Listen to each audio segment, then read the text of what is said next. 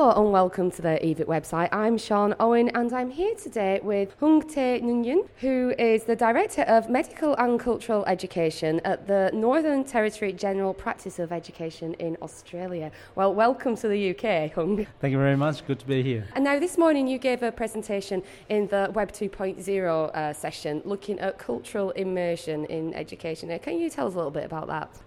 Cultural immersion is basically putting someone from different culture, in this case medical students, into a situation that they are very different to what they've experienced. That's basically it. But added to that, to ensure learning happens, it needs to be a planned process. There needs to be guides and there needs to be some supportive activities that allow the students to self-reflect and to discuss their reflection with peers as well as teachers, so that their learning in the cross-cultural context is realised.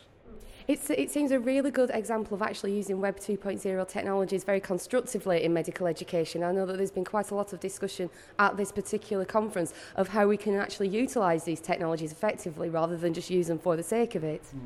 Yeah, we've done a bit of research on how to use the technology, especially when in the Northern Territory we've got a lot of big space.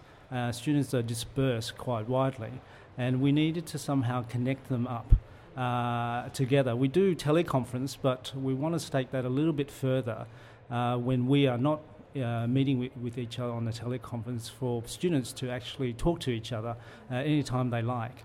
And it seems that using Web2 is the way to go. We researched quite a bit, and we know our learners are very used to the technology, and we tailor it to the needs of cultural immersion as well as to the needs of the students who are isolated.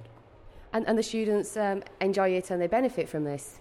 Yes, the evaluation we've had recently shows that overall the students rank it highly. It's a kind of acceptable tool for them to communicate with each other, with us, and to leave resources for each other as well as students come through. So an interesting collaborative project that solves a lot of problems in one shot, actually. Yeah, we wanted the students to not feel alone, to collaborate with each other, and a lot of the stuff that they put on NTG Connect is their thoughts, their feelings, and their tips for each other. So it's really good. Well, it sounds absolutely fascinating. Thank you so much for taking the time to speak to us. It's a pleasure. Thank you.